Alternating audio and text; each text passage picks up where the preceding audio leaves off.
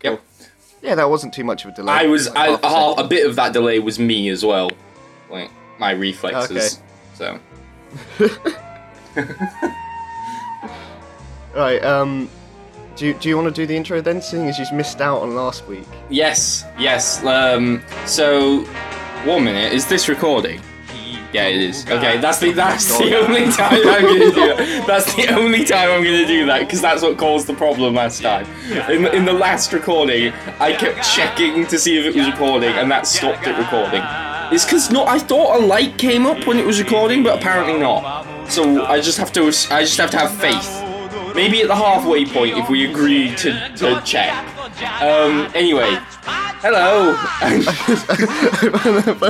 It just comes down to I need to have faith. That's what this podcast is really about. Harrison getting his faith back. Hello and welcome to our podcast that always opens with behind-the-scenes disasters. And today we're going to be talking about the first season of Legion. We have all our usual news stories and stuff afterwards, but it's going to be a spoiler discussion of all of Legion.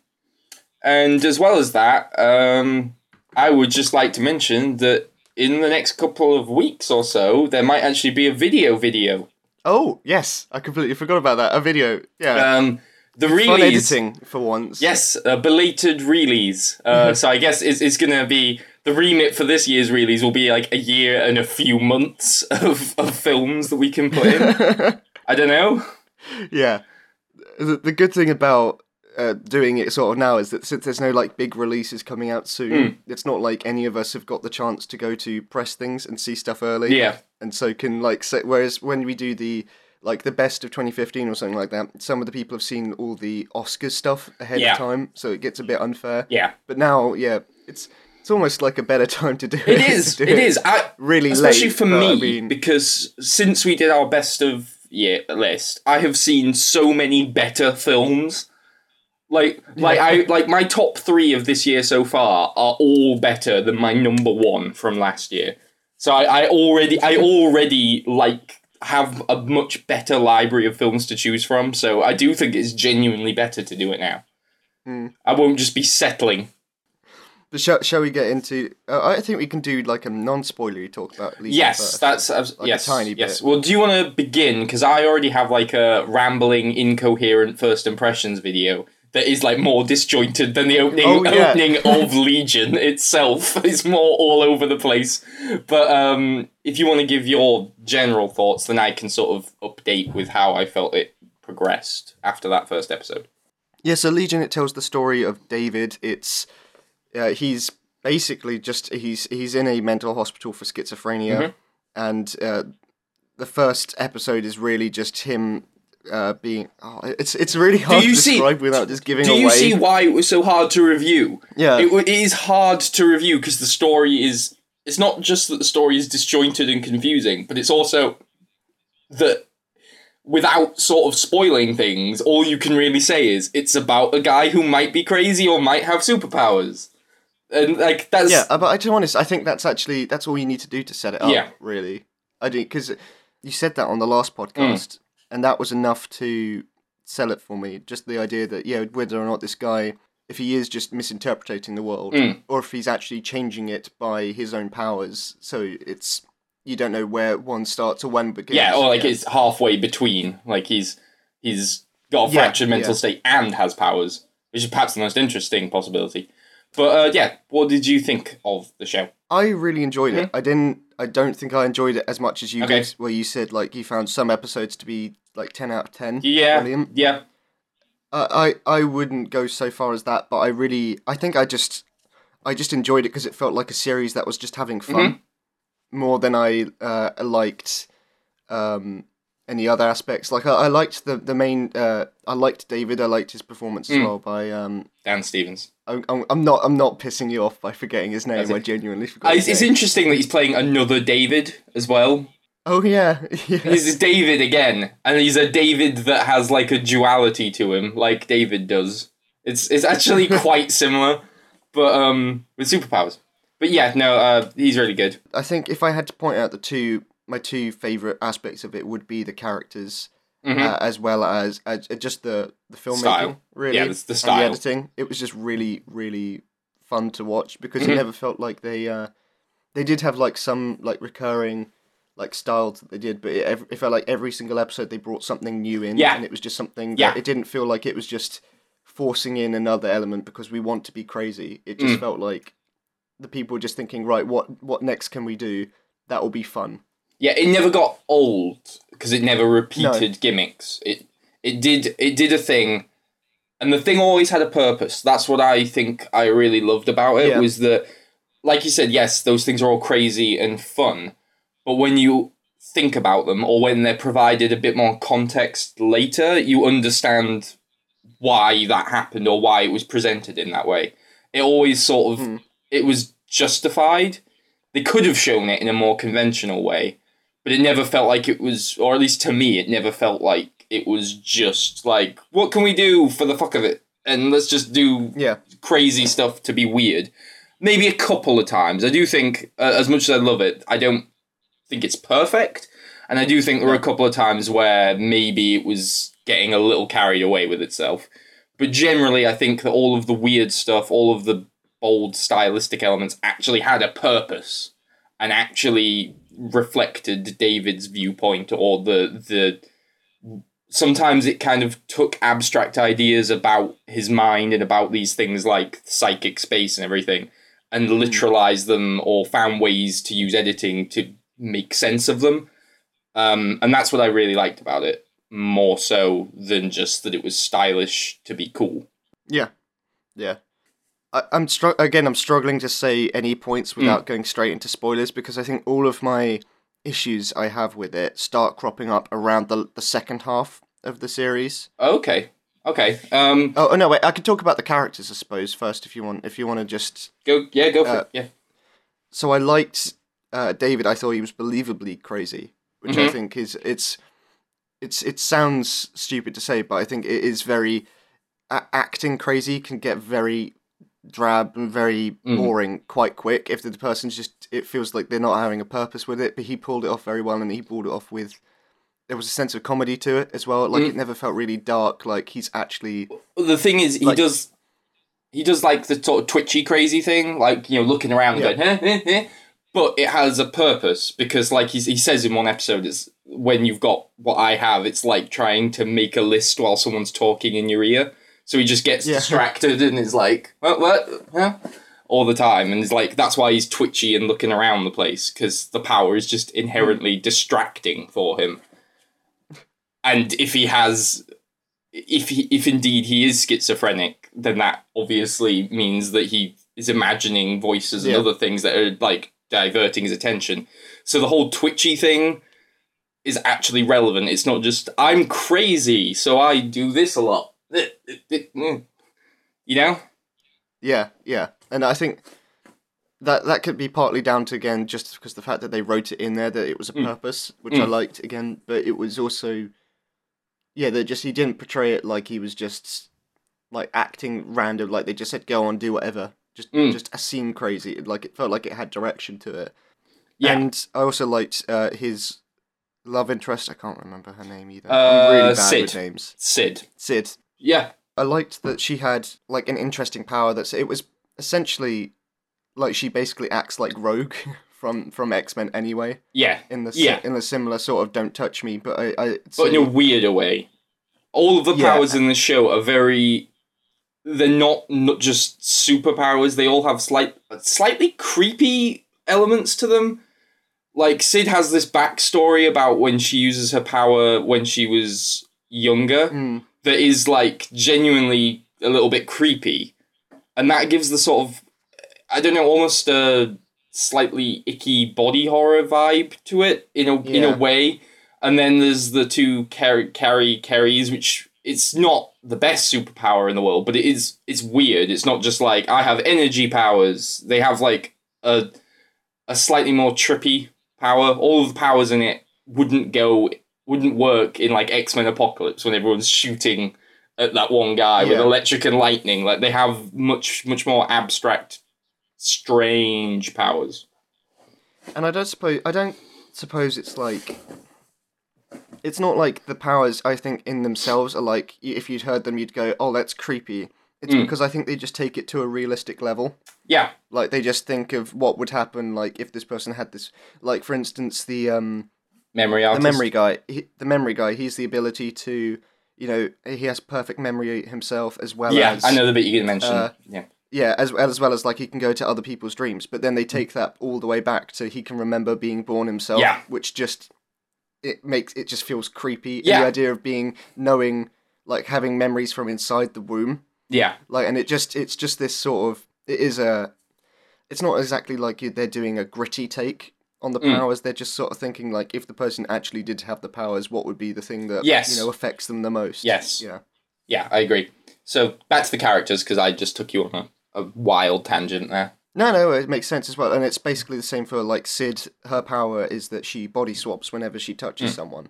And so, obviously, like, sex and relationships would be, like, a big thing for her as well. And they don't just shy away from that as, like, an X-Men film. Like, that's exactly what Rogue sort of does, but they treat it in very much a PG way. You could actually compare the two backstories where you've got Rogue with her, like, first kiss with her boyfriend, where he's just sent into a coma, whereas in this one it's a lot creepier. Yeah. And it's got a lot more, I know, not grounded, but just, it's just weirder. Yeah. What about, we haven't talked about Jermaine Clement, who comes up halfway through. Yeah, I thought it was strange because I heard his voice on the coffee machine. Yeah. Yeah. And I was like, is he just a cameo? Like, is he, like, friends with the director or something like that? Yeah. But it makes a lot more sense when he comes up later. I liked his character, but I thought that his powers just weren't explained whatsoever. I agree. I inferred that they were, like, just David's, but less. Yeah, that's what I inferred, but they just never really showcased it much at all, and I think that comes down to, I sort of agree with you on your least favourite character, which is Mallory. Melanie. Sorry, Mallory's the old woman in Archer as well. Okay. Right, okay, yeah, Melanie. Again, I assumed that her powers is like David's and like her husband's, but even less. Yeah. Like, even less than them, but I can't recall a single instance where she used it. She doesn't. I don't think she does at all. The only implication, I think the only reason we've assumed that she has this power is because in the second episode, David's, like, freaking out and she explains to him how to drown out and single in on a single voice. And she's calling out to him, and I think that's the only time that I ever got the impression that that's what her power was.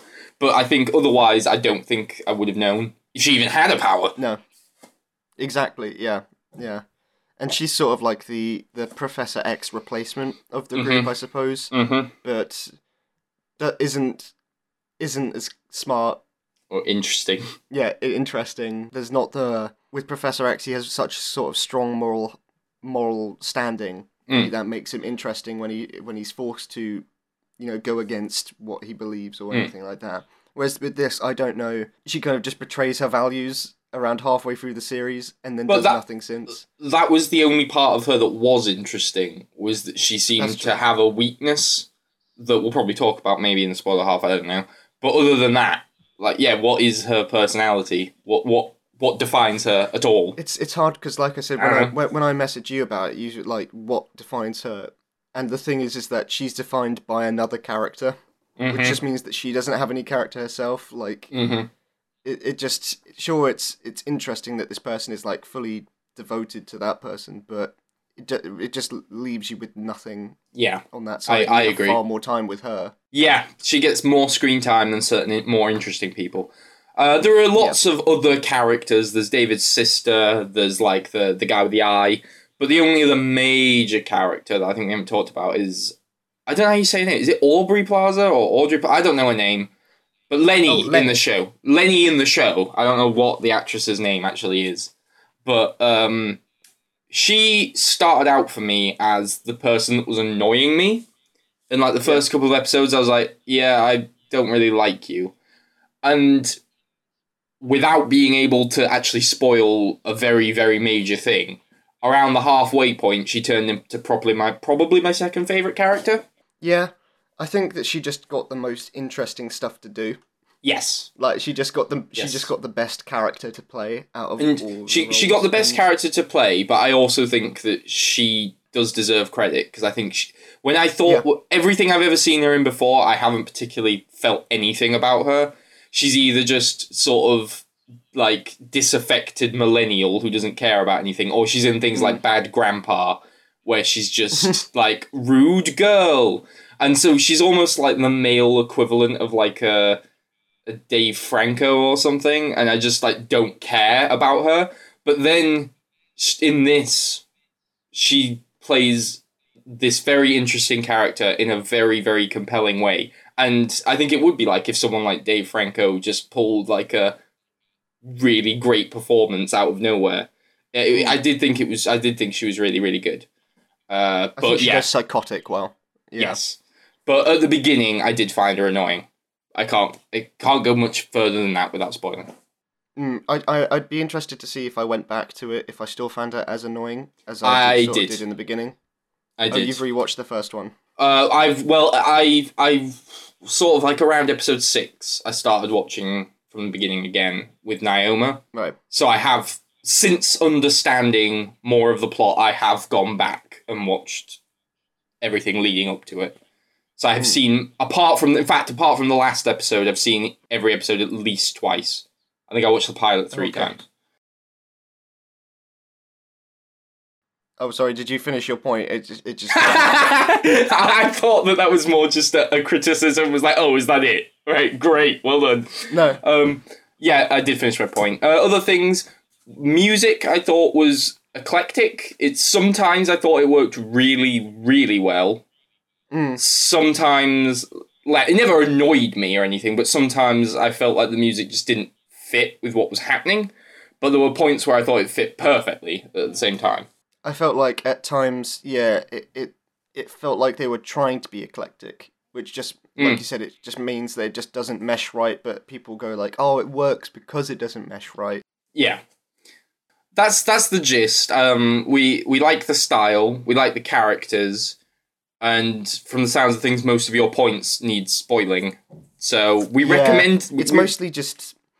I like the story, and I like that it doesn't go exactly where you predict right from the start. But at the same time, I think that it was also... I think it was one of the weaker aspects of the show. Okay. That's the gist. We'll probably go into spoilers now. The only other thing I want to add is that I think if you like horror films and horror TV shows, I would genuinely recommend this to you, because it's better than a lot of modern horror films and horror TV shows, and it has some I definitely agree. Some really creepy stuff happens in terms of imagery and things. So, right, spoilers.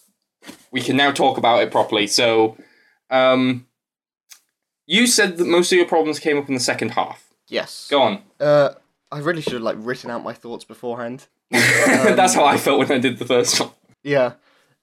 I found the whole Section 3 threat, they didn't give their villains enough character at all.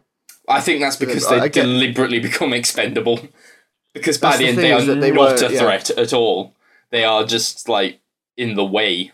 Yeah, and it's just I know that they set them up because of, in this first episode, we need a villain, we need a reason for them to, break out and all of that. But it just became the point of, oh no, Section 3, we got to go stop Section 3, and it's exactly how they treated it in the plot afterwards. It was just like, no, it's not a threat. Yeah. Why are you pretending like it's still a threat? I understand, yeah. I think on one hand, I like that from episode 1, 2, and 3, you could get the impression that the devil with the yellow eyes is a side thing, rather than necessarily what's going to be the main villain. But I kind of like that in the sense that it's something that they discover as a problem along with you. And by episode 4, they're like, yeah, this thing's actually more important. But at the same time, it does feel like first half of the show, a lot of talking about what are they called? Organization 3 or whatever they're called. Yeah. And then, they do just sort of go, actually, you don't matter now because we've found the focus of the plot and you're not it. Yeah, exactly. Yeah, it felt like, obviously it's different because you don't know if you're going to get a second season with a show, but I felt like if they'd kept the Yellow Eyes thing as sort of a background Mm. for a first season, and then led into potentially the Yellow Eyes creature being the second season, then I think that could have worked even better, because it's gives the impression that one, you've laid the groundwork, and I think I liked it more. Yeah, like you said, I really liked when the guy with the yellow eyes was a background character, because it felt like the plot had a bit more depth to it. Like, it had multiple things going on, but it never felt confusing. Like, it felt like it had a mystery to it. Yeah, it definitely loses that sense of mystery, but that is something that I was glad for, because I don't want another Lost situation on my hands. So I'm always happy when something answers its damn questions, and I think it did it at a reasonable pace for me, and I think the main reason that I liked, for me actually, I'm on the other, I liked the second half of the show more, and I think that's because it had a villain, a clear villain, and I like villains, and one of my main criticism with a lot of these superhero villains is that the hero and the villain have next to no relationship a lot of the time. And here, they have the strongest possible relationship that they could have. They've literally been together since birth. And they have lots of conversation scenes between each other. You get an actual connection between hero and villain. You have a villain that has personality. In fact, it has 4 of them, and they all have more personality than most villains in other shows do. Yeah. And it's actually a threat.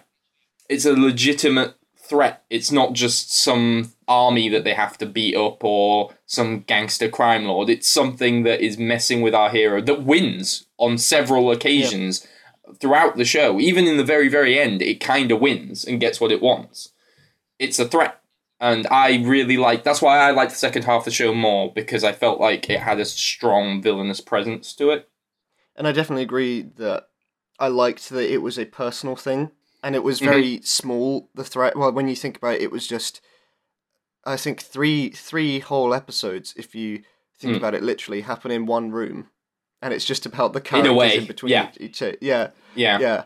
And so it's very small scope with that, and I liked that aspect. Like, it didn't stop it from being cool. And also it puts them in a situation where they can't even access their powers for a lot of that. And it still managed to be cool. I also liked that, while it's style, it's very easily to, I think it's very easy to say that Legion is different from other superhero shows because of its style. But as well as that, all of those superhero shows, all of these superhero films are about heroes going to fight some world or city-threatening force. This is literally, they're not even heroes, really. They are fighting for themselves. They're all just like, if we don't sort this out, it's David fighting to clear his own head. He's not really trying to save the world or anything like that. It's got a different superhero plot. It's, when they're all so similar now, it actually has a different story. A properly different story. True, and I think if I had to, I enjoyed this more than any of the other superhero TV shows. Yeah. By far. Yeah. I mean, but I haven't watched Iron Fist yet, so that's probably number one. Well, I've been watching The Flash, and I can tell you that if Iron Fist is worse than The Flash, then Iron Fist must be unwatchable. Because I don't know how people can enjoy The Flash. It's every week I watch it, it seems to get worse. I told you about that episode with the giant gorillas, and they start going into people's heads, and characters are just speaking like, "We fight Flash. Flash and humans die," and it's so cringeworthy and it's embarrassing. And you know how annoying Foggy can be in Daredevil? Yeah. Imagine if every single character was Foggy. Then you have the Flash. Oh, good. And I assume they all have the exact same comedy style as well. Yes, they do. Yeah. And if anyone disagrees with me, you're wrong. Because it's unbearable. I can't stand it. I cannot stand that show. But Legion's great. Legion's great. I said to you that my least favourite character was Carrie. Okay, so Carrie has the power. They share. There's 2 characters with the same name, and they share the same body, which is something I never found that clear. I wasn't entirely certain how it worked. Because there seemed to be times when, only one could be out. Then sometimes they were in the same room together. And then times where, like, they seem to have a symbiotic relationship, like one of them gets hurt. But then other times that doesn't seem to apply, and I didn't understand that. It seems like boy Carrie is a human being who has existed, but girl Carrie is not a proper human because she doesn't age. It's even more confusing. It's even more confusing because it sounded like in the backstory, it sounded like she was born first, because they had the backstory where they said she was born first, and then the mum had white guy Carrie. And then, because she had white guy Carrie, the husband thought that the wife was cheating, so left. And then, so what did the mum do when one of the children disappeared into the body of the other child? I have no idea how it works at all. I genuinely didn't understand it. I understood the gist that they share a body, but like I was confused as to why when she was out of his body, she aged, but when she was inside, she didn't age. So he's like, that made it sound like he was the real one, and she was the thing that just comes in and out whenever she feels like it. But I was like, can he do that, or is he always around? What? How does this work? It was a very unclear power, and it was just unclear to the point where I was like, what's the point of it? I mean, I know that it's all because they are all mutants, but it was just, and also I get the fact that he's the smart one and she's the brash one, like brains and brawn, but that doesn't mean that she had to be completely, like, I cannot name one moment where she made a good decision. Her entire personality is defined by the fact that she likes to punch things. Yeah. And then it would be like, but she was like, she rushes into, and it's not, like, I'm for, like, a character if they are, if they are just focused on the brawns, if they're also likable as well, like if it's just like, oh, you're stupid, but you're also lovable. She wasn't lovable at all. She was just causing more trouble than she was helping. Just being there. And I get the whole point of, she ages while she's out of the body, so she's a bit younger, but she just felt so stupid and naive, like more than the main character, and he's been in a mental hospital half his life. Like, it was... Like they were basically holding her on a leash, and then she'd run into rooms when, like, experiments were going on and things like that, and just didn't help. Yeah, and like you said, it was also the fact that their powers were vague. Like, when female Carrie punched male Carrie in the later one, I was like, surely you should feel that as well. Yeah. I also didn't... another thing about her character I didn't understand was her sudden hatred of other Carrie towards the end. Like, you abandoned me. Under circumstances that she didn't really understand. Yeah. In a world where none of them were actually themselves. None of them had this, like, in that world, David was manic depressive, which is not what David is normally. So they weren't even themselves, but for some reason she was mad at him for something that another version of him did that she didn't even fully witness or understand. And I didn't really get that, and he never tried to explain it to her either. He disappeared. It's not like he threw her under the bus. He disappeared, and also he was trying to help them all. It's not like he was like leaving her to whatever fate she had. He was trying to save her. And on that subject, I think episode 6 was one of the weaker episodes for me, which is the one that's entirely set in the mental hospital, and that one featured, for me, perhaps the most sort of anticlimactic... No, it's actually episode 7 that did it, but it started the most anticlimactic aspect of the show, which is that there's this character, I think he's called the Eye, who's, like, the one with the perm, curly hair, and this mutant that is set up as a proper villain with importance. Yeah. You never find out much about him. That's fine. He's enigmatic or whatever. But then he really is just, like you said about the whole organisation thing. He's set up as so important. And then in episode 7, they're just like, fuck you. You don't matter. Just go. I saw he got a very cool death. Yeah, his death was awesome. But it was like, great. So what was the point of him?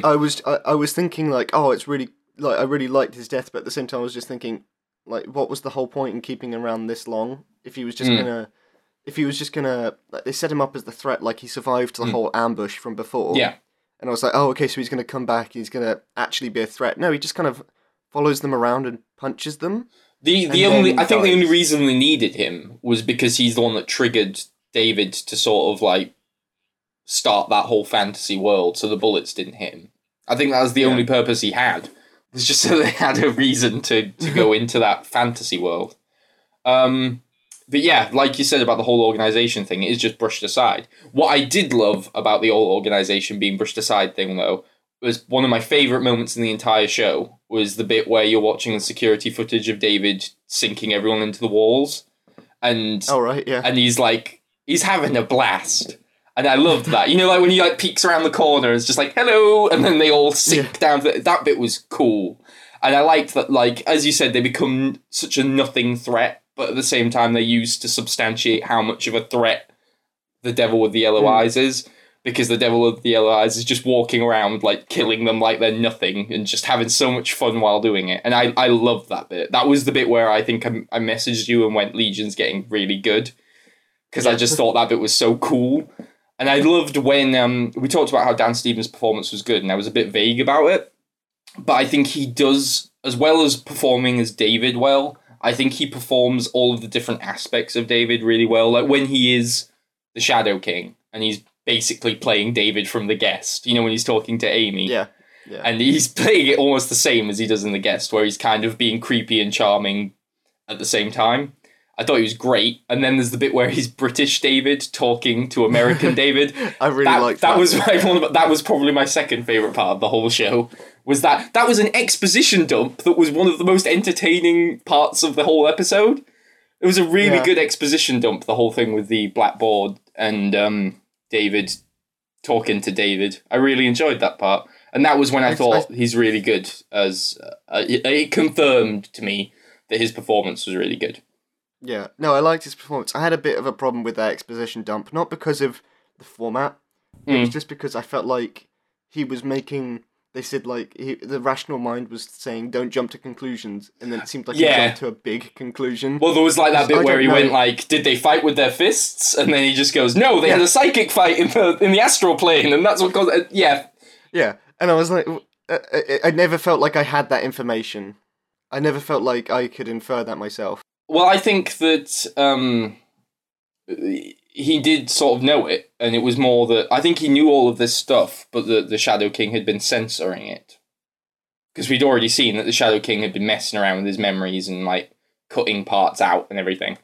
Because we actually see the part where where Amy sees the wheelchair. Yeah. And we have lots of this information actually provided to us.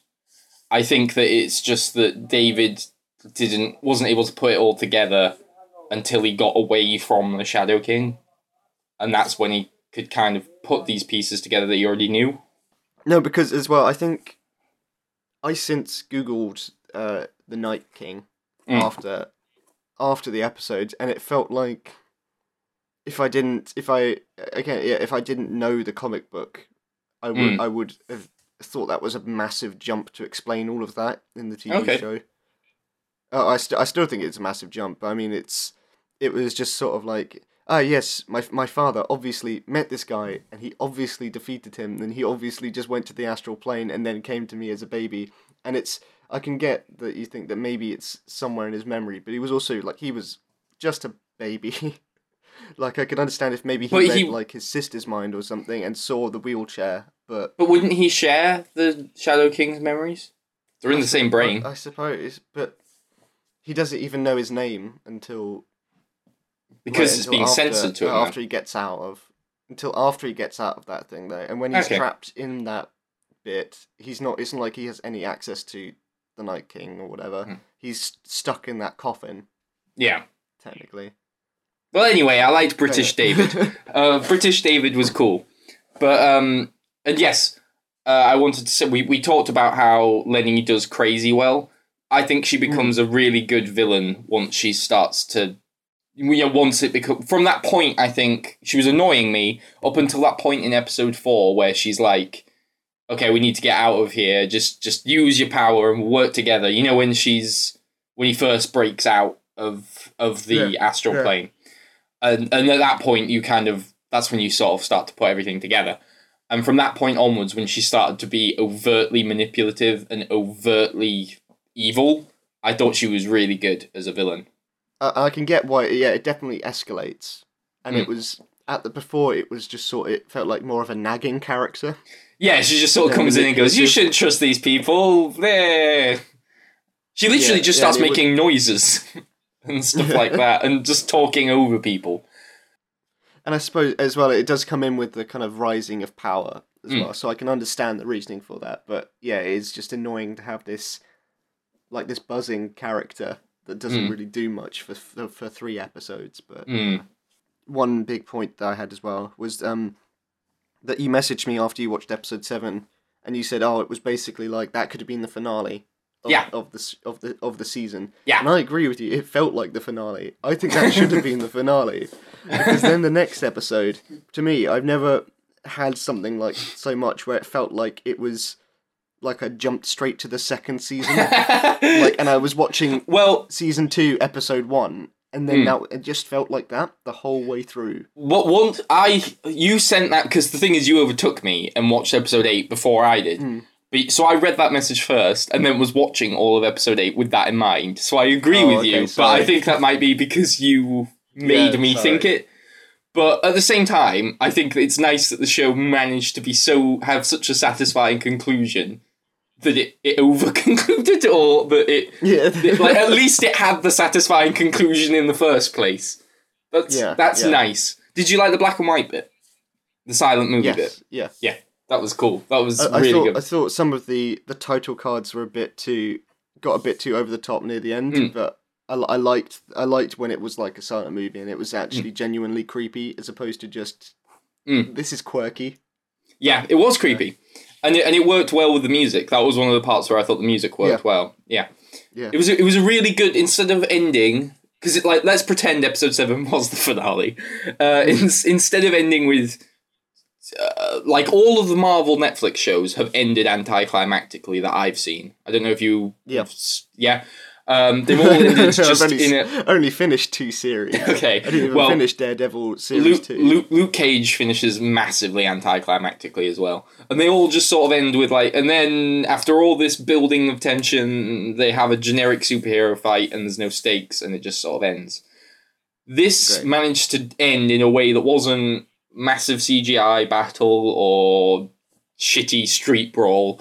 It ended with this 3 sort of intercutting between 3 different scenes with Oliver making the shield, the fight inside the hospital with the silent movie fight, and then David finally destroying the sort of imaginary world and finally conquering his powers. And that was a much more interesting way of doing the final confrontation than what was actually the final confrontation in episode 8 where they just run at each other.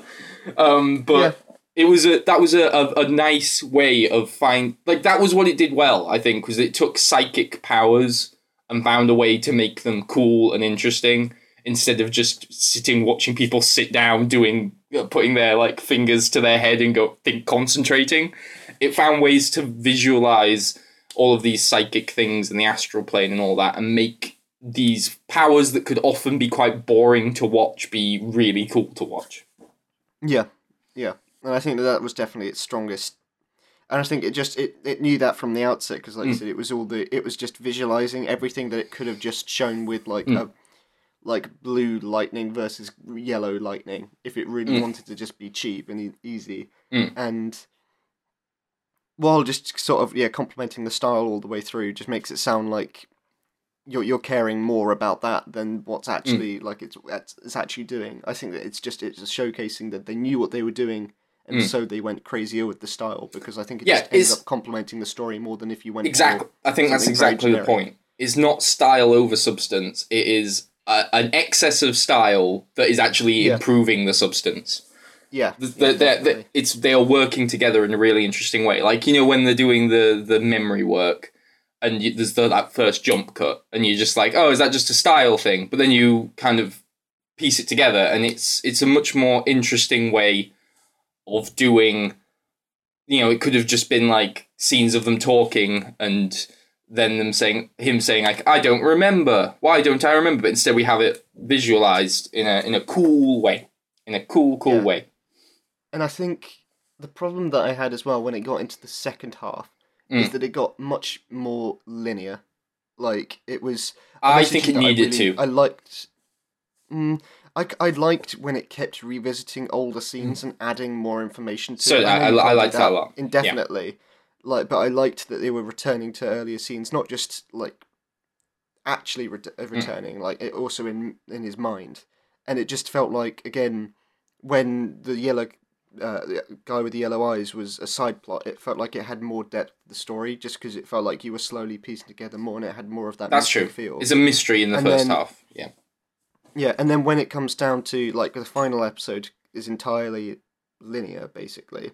Except for when the moment where David's sort of rewinding, but then that's just sort of on a screen. It's not like you're actually interacting with it. Yeah, and it just I agree. More and more like every other superhero show as it got more linear. I think it became more conventional by Legion standards, but compared to other shows, it still was not.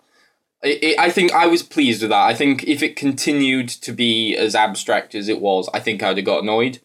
I think it did it well. I think it knew when it needed to start becoming more straightforward so that it could build narrative momentum. Because that was something I really felt in like episode 5, 6, 7, mainly those 3. Like a real sense of like progress and the narrative going somewhere, and I really wanted to see where it was going. And if it was constantly revisiting scenes or just being weird and stylistic and mysterious, I don't think that would have been there. I think it felt like it was heading to a conclusion, and I liked that. One thing we haven't really touched on that we did in the non-spoiler half was that the show can be quite creepy at times. I think that was when it was actually at its strongest as well. So do I. It was trying to be creepy.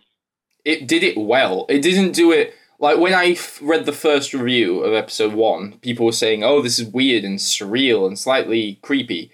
I instantly thought of Doctor Strange and thought, yeah, is it? Or is it that level of strange? And then then the first time I saw the Yellow-Eyed Demon, I was like, what the fuck? That is... Yeah. Because I genuinely... When he mentions it and you see text come up on the screen saying the devil with the yellow eyes, and I was like, oh, that's just going to look like either a man with yellow eyes or it's going to be some kind of generic monster. And then you see it, and it's this weird David Lynchian fat fetus thing, and I was like, that is really creepy.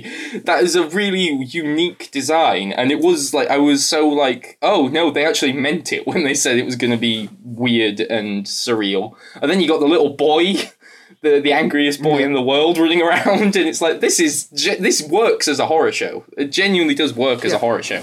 Like when they're first getting into David's house, I think it's when it sort of hits its peak on the horror aspect. Which time? You mean in his memory or in the real world? When they're trying to get into the room where they eventually get shot and. Oh yeah, when it's silent, when he cuts out the sound. And it cuts out and that's genuinely creepy. Oh, as well as like when they sort of get into his headspace in the episode 3, I believe. Yeah. And that again, that's in David's childhood house, I suppose. That's why I got them confused. But just I think the horror moments are when I was paying the most attention to the show. Like it was just when it really had me hooked the most. Yeah. And I think you couldn't do the whole series on that because I think it would lose its grip. Yeah. But I would if they were to do a second season and had more horror, I think I'd like that even more. Yeah. Because it's That's the thing. It was fun. It gives it an identity beyond just superhero show. Like, lots of these superhero things are like, Luke Cage is a superhero show, but it's got like that gritty crime edge. Jessica Jones is superhero show, but a noir. And you got things like The Winter Soldier, superhero, but it's got political intrigue or whatever. But they always have quite light elements of those things. Whereas this at times felt more like a horror show than a superhero show. Yeah. And that I did really like. It didn't feel like it was a superhero show with light horror elements. It felt more like a horror show with light superhero elements. It makes all of those MCU films look so much... all the MCU shows look so much more bland in comparison. Like, if I went to watch Agents of S.H.I.E.L.D. now, I would be like, this is so drab and boring. I think I would have thought that anyway. Well, yeah, with Agents of S.H.I.E.L.D. I would have. But, like, Daredevil, I really liked Daredevil. Yeah. And I did think it was different for, like, when compared to, like, the CW superhero shows. It felt like it had its own tone. Yeah. But now it feels a lot more, like, only, like, it's partially different from the other ones. Whereas Legion is full-on different. Yeah, and I think, like I said, I think it's the strongest of the TV shows. I still think it had problems. So I haven't really talked about my problems, but for me it was just occasionally, whereas I said most of those stylistic sequences felt like they had a purpose, like they were contextualized later, there was somewhere I was just like, what was that? Like, there's, in episode 6, there's the bit where Lenny has that dance, James Bond-style dance sequence. And what was that? You didn't like that? It was cool. It was a cool thing on its own. But what the hell was it to do with anything? It was cool. It was a cool, like, short film on its own terms. But it had nothing to do with anything. It was just, that felt weird for weird's sake to me. Yeah, and I could definitely agree with your argument for that. For me, that was the moments where I felt like it was most like the creators just having fun with it. Yeah, like, yeah. I agree. I agree, and it wasn't the, again, coming back to the style over substance thing, I didn't think it was just them sort of indulging themselves for 3 minutes or something like that, and it definitely was almost just padding for the rest of the episode. But it was in a way that was 10 times more interesting than if they did padding in any other show, where it'd just be a really boring conversation with people that doesn't go anywhere. Well, sorry to keep ragging on The Flash, but I really hate it. But The Flash just did a musical episode, and it was one of the most boring things ever. Like you have The Flash, a speedster. Imagine the things you could do with a musical episode as someone who's got super speed. You could do something... And the songs are all people stood still on the spot, just singing like what songs? Like, they're all just pre-existing songs, apart from like 2 of them, and they just stood on the spot singing. And at least this one, that moment in Legion had color, it had style. It was a better musical sequence than anything in the musical episode of The Flash. The other moment I was thinking that was just kind of like, what was the sort of like Bollywoody dance in the first episode? Yeah. What was that? Yeah. What was that? That was just a thing that kind of happened. It was fun again. I just like them more because I like musicals. That might just genuinely that's the be thing. why I like I it. enjoyed both of them as sequences, but they were the moments where I felt like it was just being surreal for the fuck of it. Yeah. I mean, I can't. I only watched the pilot once, like a moron. I didn't watch it. But I mean, I enjoyed it at the time, but I think that was more just because it was... I think if they kept doing that all the way through, then I would have found it more annoying, but I think it was more just establishing for the audience, this is going to get weird, guys, or whatever. Yeah. Like, it was... And also, I think at the same time, it just showed there was a bit of lightheartedness to it as well, like it wasn't going to be serious, and it was sort of a bit tongue-in-cheek, which I understand that. I think that sequence you could also sort of argue that it's helping to set the tone for the rest of it, because as well in the pilot it's not like it's short on plot either. No. And I definitely agree. I think I found more just little tiny moments as opposed to whole sequences where I was like, oh, did you have to do that? As you can tell, I really, really, really enjoyed the show. Just a few moments where I did find it a bit frustrating, and I did think episode 6 was a step down from everything else, but I really liked its style. I liked its tone. I really did find its story engaging. I liked its characters, and I would thoroughly recommend it to. I would recommend it like to anyone, but I would not be surprised if they came back to me and went, "What the fuck was that shit?" at the same time. But I did. I loved it. I loved it. I think most people would like it genuinely. If they have an open mind and pay attention. Yeah. Like, you can't... you have to pay attention. You couldn't put on the background. Because your parents would ask a question every 5 minutes, and it'd already be answered. Yeah, no, yeah. Okay. You can't like put it on as something to do while you're doing the ironing or something. You have to like actually watch. You have to actually watch it. Yeah, I think I'd give it a 9. Because as I said, I didn't think it was perfect, and I am slightly concerned about season 2, even though nothing so far has actually made me think season 2 might be bad. It's just that I don't know where they can go now, because it feels like the reason the reason that it was so different was because David had a fractured mindset, and now he's basically cured, and that feels like it's opening the door for it to become generic, and I hope that doesn't happen. I don't think it'd become generic. I just think that it's. I agree with you that it felt like I would be worried about a second season, because I think my least favourite episode was actually episode 8. I think episode 8 was in the bottom half. For me, it was like 5, 6, 7 area that I really, really loved. Yeah. Okay. Anything else? No, I'm good. Right, well, first news story then. We're into news stories. First thing is actually Legion related, because I thought, you know what, that makes some sense. Legion Season 2 has 10 episodes. Oh, okay. So that's something. I didn't even know it was confirmed. Second thing, have you seen the thing about Professor X? No. So, the showrunners have said that they want to implement Professor X into Season 2.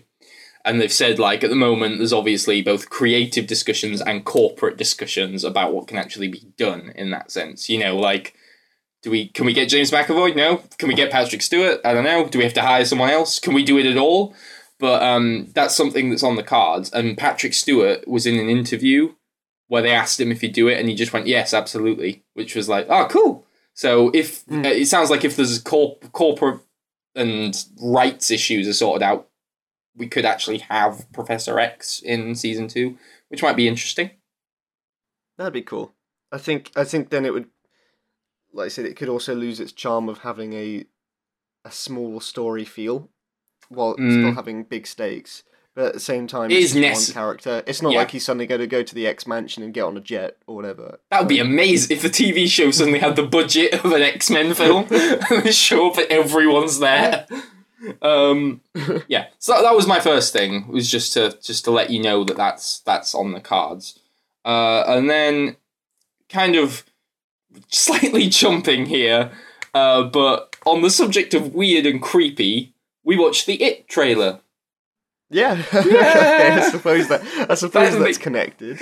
It's loosely connected. It's creepy. What did you think of the trailer? I'm gonna let you talk first, because I've talked for a while. I feel like you didn't like it, like at all, just from the way you were describing it. I thought it looked a bit like it. To me, it just made me realise why the Stranger Things guys wanted to make an It remake all this time. Like, it just felt like a movie studio saw how popular Stranger Things was and were like, shit, let's make this. Let's go on this. They have been doing it for quite a while. In fact, the first press image came out before Stranger Things. I loved the trailer. I loved it. I really liked it. I thought it was the best horror trailer I've seen in a long time. And I hate the first film. That's the other thing. The it's awful. Like, a lot of people have like a weird. I think a lot of people who don't normally like horror films like it because it's so weak and sort of they can think they're watching something hardcore and scary because it's got a clown, but it's so pathetic. It's a TV movie, and it's got TV movie acting, TV movie production value, and it's just and TV movie levels of frightening. Like, you know, it's safe for TV kind of scary, and it's so weak. And it's the only thing about it that makes it creepy is it has a clown. They don't do anything inventive. The performance is genuinely off-putting and annoying. Like, he's a bit like Lenny in that he's sort of hanging around in the characters' heads while they're talking to other people. and he's just annoying. Right. Like, they're talking, and he's in the background, like, blowing up balloons, going, ah, woo, ah, and it's like, that's not scary, that's just really irritating. And there's a famous scene where they're in the library, and he's just up at the top on the balcony, walking around, making noises, and it's just distracting. It's not scary or anything. And then, spoilers, I don't think this will be a spoiler for the remake, because I've talked about changing it, but at the end of it turns out that it is an alien. It's a fucking alien. So it's not got... Even though things it does are only justifiable via, like, supernatural things, because it seems to have magic powers and, like, controls reality. It's an alien. Whatever. That's stupid enough already. And then at the end, it turns out its true form is that it's a giant fucking spider, and it turns into this giant spider beast crawling around a cave, and I have never seen a horror film shoot itself in the foot quite like that. Like, you set up a creepy sort of archetypal thing like a killer clown, and then, oh, by the way, it's actually a giant fucking kaiju. What the fuck is that? Like, imagine if, I mean, I might have preferred this, but imagine if at the end of the Babadook it just turned into Godzilla. Like, it was just like, what the fuck? It's awful. But this trailer was really promising, I thought. It looked so much better. I think it just looked like it was well made as well. Yeah. And it felt, I might just be biased because I really like just the aesthetic of it. I mean, it's just because it's the Spielberg, J.J. Abrams. That's the Stranger difference. Things style. That's the difference. When the original one was made, that wasn't nostalgic or intentional. That's just, it was coming out at that time when those things were made. And it was just a bad example of one of those. So it was just a bad one that came out at the same time as all the others. Whereas now it has the ability to sort of be intentionally retro and nostalgic with it. The main reason I'm excited, and I didn't know this until this is the sort of second news story that leads on. Stephen King tweeted out, it's called It, and then it's actually called It Part 1, The Boys Club, which is, if you've ever seen the book of It, it's like 1,000 pages, 200, it's humongous. And that's why the original is a 2-part TV movie. It's like 4 hours long, because it's so long. And the first, it's very easily broken up into 2 parts, because the first part is about them as kids, and the second half is about them when they're adults. It's like if the kids from Stranger Things grew up and came back to the town. And the second half of this is why I hate it so much. First half, creepy, inventive, cool. The second half is fucking terrible. The second half is when it's badly written, the characters all lose their charm because they're not kids anymore and they just become stock characters. And that's when they start going, oh, it's an alien, and it just becomes so fucking shit. And yes, this is part 1, and then there's going to be a part 2, and I know that means that the shit part's still coming. And then if you watch the trailer, it's all them being kids.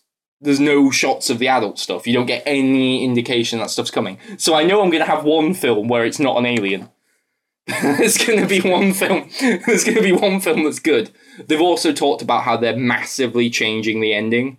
And I hope that means that it's not an alien. And more specifically, that it's not a fucking spider alien.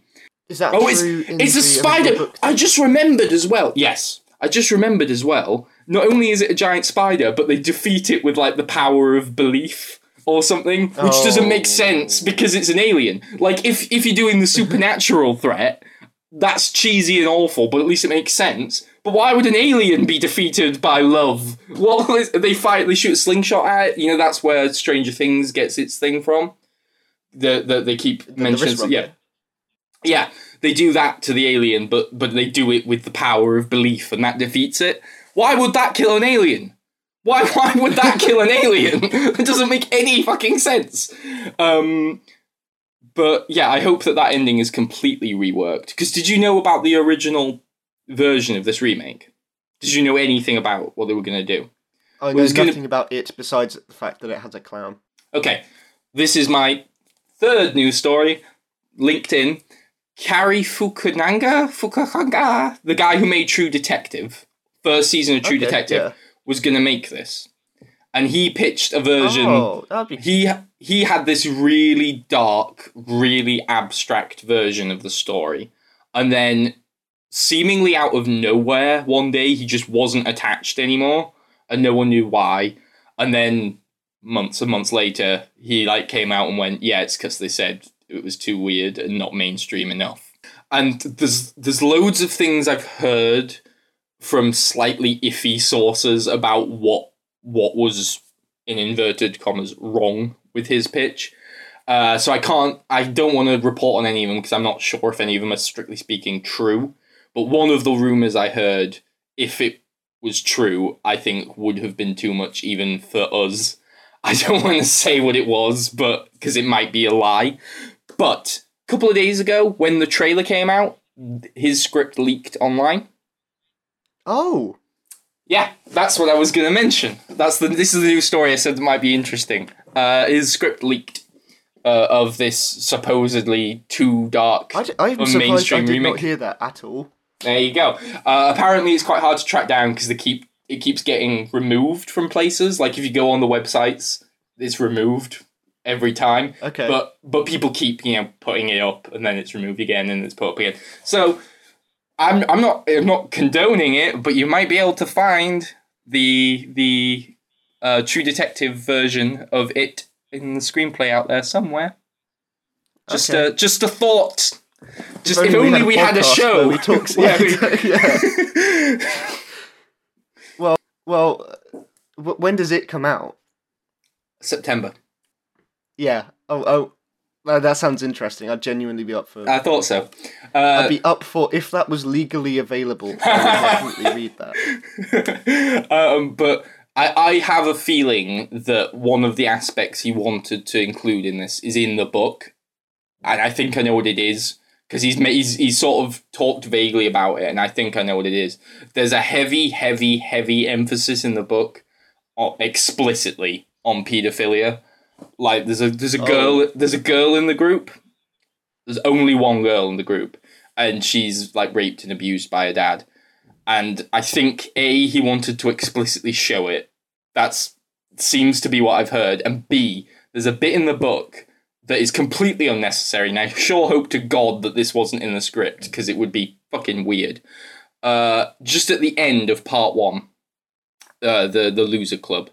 So the end of the child section of the film, the kids get lost in like its lair, and they're like, "We can't find our way out. How do we get out?" A grown-up would know how to get out of here.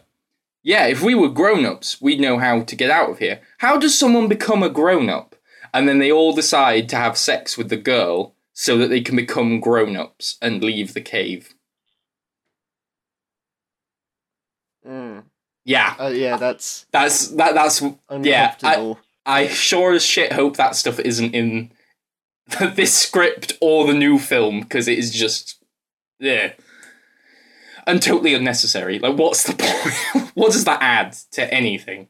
Kind of put me off reading it a tiny bit. I don't know if that is in this script. I just know that he said he was wanting to adapt part of the book that wasn't adapted before, and that was the part the studio didn't like, and I connected those dots. That's all I'm saying. That's all I'm saying. I think that sounds like more than reasonable a request. I'll be honest. Yeah, exactly. But I don't know that that's the case. I'm just making inferences. Okay.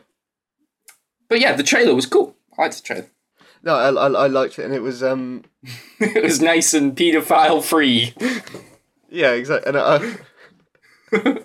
I'll bring it up out because I laughed a lot when the kid smacked his head. Yeah, that was funny. Brilliant. Yeah, that was my favourite. That was genuinely the bit that I remember most out of the trailer. Yeah, Just a kid. I'm looking forward to it. Yeah, who is the director now? Oh, I have no idea. I don't know. I genuinely don't know. Good. I remember looking it up and thinking, I don't know who this is. So He's the director of Mama. Okay. Okay. Did you not like Mama? You're the history boy, so I wouldn't. Not history boy. I just meant to say horror. Yeah, horror Mama's shit, but I suppose it wasn't badly made. You know, there's nothing about Mama that made me think he's necessarily a bad director. I guess. Right. I think it's a patent read. You know, they had someone more interesting and promising, and they thought they went too far, so then they went, let's get someone safe. Yeah. Let's get someone who will just do what they're fucking told. I'm hopeful for it then. Me too. Because I have no attachment to the original material, and I still find it quite cool. Yeah, me too. I agree with that. Sign. Right. I told you that these stories were linked, because the next thing is, I think I tagged you in this, True Detective Season 3 is going ahead. Oh, it is actually going ahead. Yeah. The thing is that if it's anything other than as good as the first one or as bad as the second one, it will just be boring. That's what I'm really worried about. The second one was boring. I know that me and Jack, we wrote some reviews for True Detective Season 2, which was awful. And along the way, we just started watching it together and messaging each other while we were watching each episode, and that made it fun. But the show itself was incredibly dull. I have positive memories of that. I have positive memories of laughing at it with you. Yeah. I don't have positive memories of the show. But season 1 was great, and then it was one of the most spectacular downturns in television history between the two. Yeah, are you excited for a third one?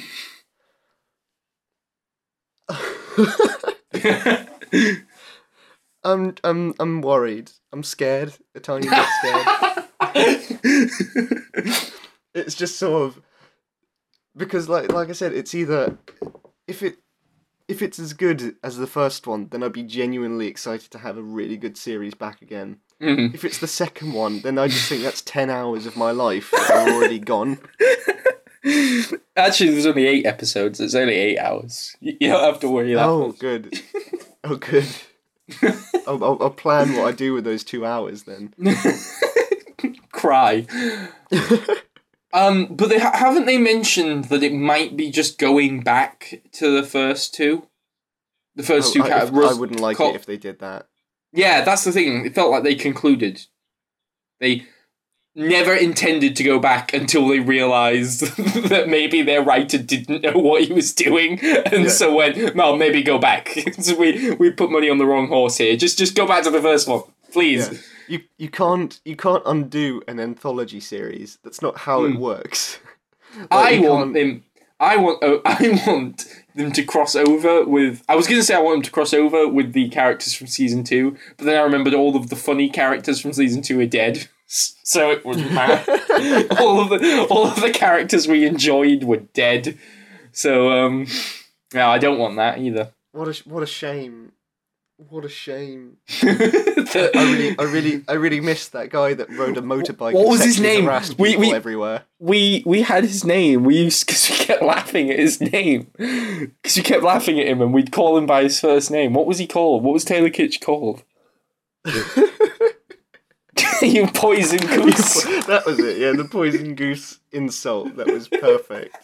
The thing is that I rated it on IMDb. Paul. Paul was his name. Was it? Yeah, Paul. Because it was who's Paul going to scowl at this week. I rated it quite highly on IMDb after the first series, and then I keep going back to it and just seeing it, the high rating, and thinking I don't want to touch that. I'm leaving that. But it's been almost 2 years since True Detective Series 2, so I don't know. I didn't know if it was going to happen. The wound's still fresh. Do you remember the bit when they were driving out of the building and Taylor Kitsch got those contracts out and went, these have signatures on them? As if that was...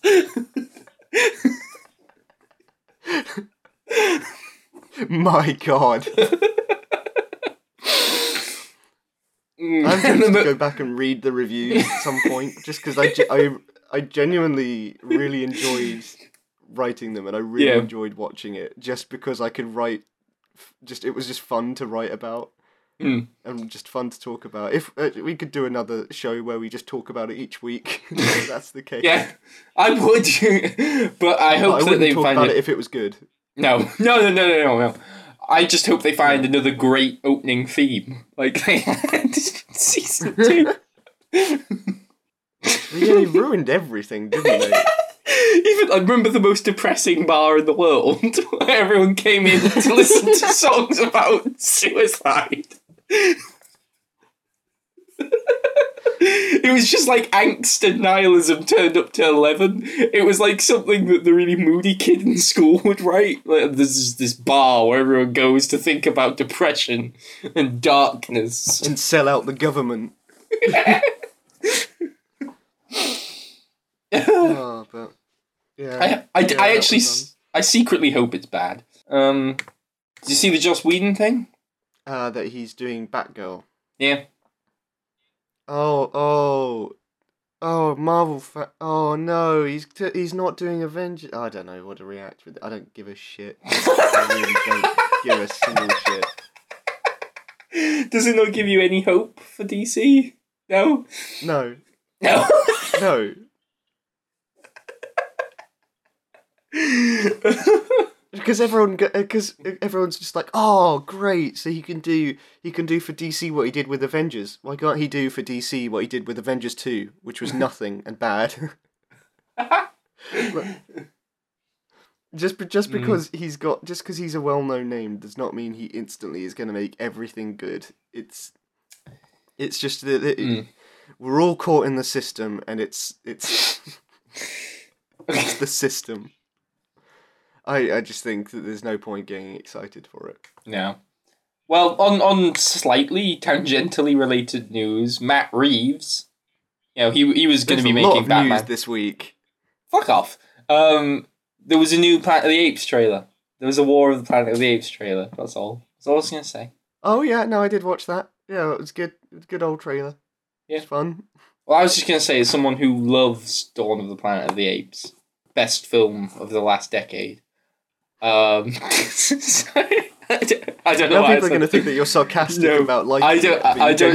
Like it. I like it a lot. I don't think it's the best film of the last decade, but I love it. I do love it. But I don't know. I was slightly concerned that this looked a bit more like lazy. I think it still looked visually great, but I just sort of got the impression that it was like, what happens next? Then everyone fights. That's what happens next, is everyone fights. Well, to be fair, that's sort of where they've just set it up to go. There's no way to escape that. Yeah, I know. I just think the title is War. I know. I get that. I just think that, like, Dawn of the Planet of the Apes, I adored it, and at the same time, I think, its ending almost set it up for a sequel that might struggle to. Well, you can definitely see that they're trying to make it. Sorry, I shouldn't talk while I'm yawning.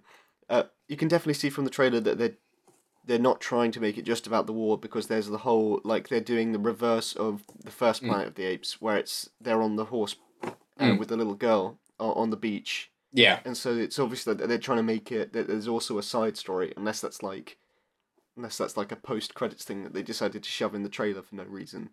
It feels like they're trying to make it almost like a Children of Men, story where there is a whole war, and sure, Caesar is fighting that, but at the same time there's the smaller, more personal story. I hope so.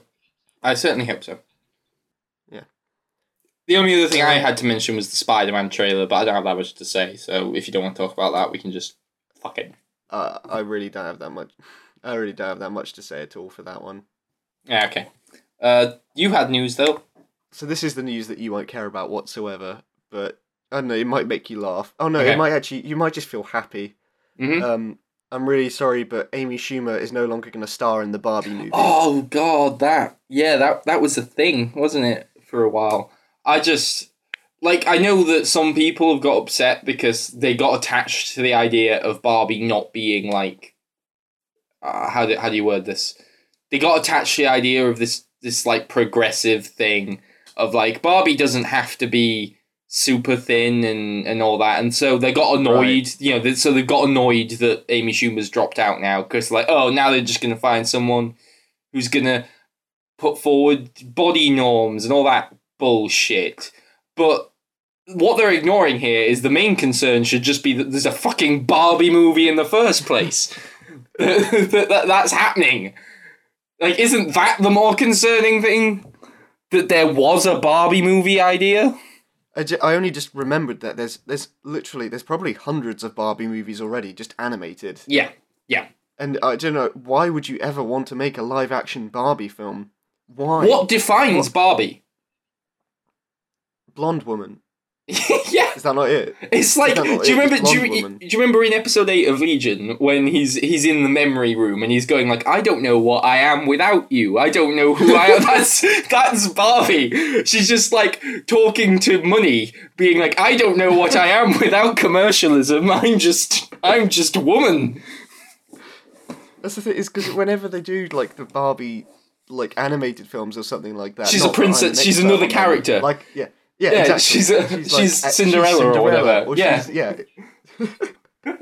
It's at the exact same example. The exact same time. I don't know what I am without you, Jack. We've been together for so long. Yeah, you're the yellow-dyed monster. That's realistic. I'm not even on a phone call right now. You're just filming yourself eating tape. Yeah, exactly. And it sounds like I've got some recording someone else, but I'm just doing the voices. I'm just doing like a Gollum voice. So, and this is the other story, which I'm not sure if you. This isn't film related; it's TV related, but you might find it quite funny. So, have you heard of the Channel 4 TV show Eden? No. So, basically, the premise of the show, basically, they had like a castle in Wales, I believe it was, a very isolated area, as they got 23 men and women, and they would put them in this castle, and they'd be like a self-sufficient community, and they'd film it like Big Brother, and it'd be a reality show to see how they. Wait! I think I know what this is. Go on though. Carry on. Yeah. So. They put them in this place, and it was for a year. Yeah. And they started airing the show, and then after 4 episodes, the ratings were so bad that they cancelled the show. Yeah. But they didn't tell the people that the show had ended. So people were free to leave whenever they wanted. So by the end of the year-long experiment, air quotes, 10 people were still in there. But the show had finished airing months ago, so they'd spent a year of their life in this castle on their own, just for this show that will now never get made. They will film it now because it's gotten new stories. That's what I thought. That's exactly what I thought. Is like I assume they just stopped filming, but if they've still got that footage, I bet they want to scrap it together now. I think the cameras just kept recording anyway. They just didn't tell them that the show was a flop and that they weren't airing any more episodes. Do we know why they didn't tell them? Do we know what? I think it was just the fact that they had no means to send them the message, which I really doubt, because that's like a health and safety thing. Yeah, exactly. I think they probably just thought, the people have paid a contract. We're not required to tell them. Maybe. Why should we? Without getting too conspiracy theory here, could it have been an elaborate publicity stunt to get those ratings boosted? It's possible, but at the same time, I feel like that's a thing that Channel 4 would really do. Just forget that they had a reality show filming. And, like, they definitely have kept the thing rolling, and apparently, like, they were saying that, did you read too much into the story? No. I knew the gist. I would watch it if it came out now. That's the thing. Is that I could see an argument for this being a real thing, and I'm 70% likely it is probably just faked. But it's I don't doubt that they left these people in this castle for a year, because they were saying about how it just led to infighting for the entire thing, and obviously since they're all adults, it's led to like. I think it was there were like sexual relationships, like people cheating on one another and all of that. And then apparently people were fleeing the castle to go to local towns to smuggle in junk food and booze. And apparently several people left the castle to sneak to a nearby dentist because they needed treatment because they were so hungry they were eating chicken feed and it damaged their teeth. Which I think... No one's that desperate for a reality TV show that no one's ever heard of before. No one could be that desperate to eat chicken food. I just... Like, it is reaching the point where reality TV is increasingly resembling the parodies and sort of satires Black of... Mirror, basically. Yeah, it is increasingly resembling the exaggerated versions of them, to the point where things like Black Mirror, you know, the Hunger Games and whatnot, they're just not going to mean anything anymore. They're just going to be like, yeah, that's what it's like. Yeah, they're going to be social realism in a few years. I don't know, I think it would be... I think it would be very obvious right from the first episode if they do air it again, whether or not it was an actual decision or if it was just for the views. But I'd be interested if it ever came to light. Yeah, but still, great. I think that's all we got. Right? Yeah. Right? Yeah. Yeah. I felt like there's going to be a lot of editing in this one. I can tell. If it helps, you can start your goodbyes, because I'm still trying to think of how I'm going to say it this time. If you want to find more Real Opinions stuff, we've got stuff all on the YouTube channel. That's where we mainly post our reviews, and every single podcast is up on there. If you want to listen to more of the podcasts, we've got this show as well as Backstory Scripts, where we just sort of we break down scripts for either films that changed in the production or were just never made, and so that's also a series on the same podcast feed if you want to find that, and that's all on iTunes and Stitcher. Do you need more time? I could talk about how we're on social media too. I think I got one. Okay, okay, we're also on social media if you want to find us. So thank you very much for listening, and it ruins the fun if I'm like setting it up for you. And yeah, see, thanks for listening. Bye.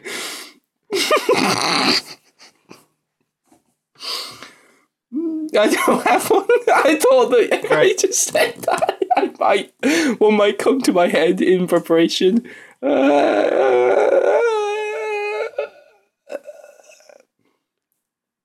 This is just sad. Oh, Gizmo. That was the best I had. It was the best I had. I don't know. I need to prepare that part of the show. I really regret setting up this gag because it's not paid off in the slightest whatsoever.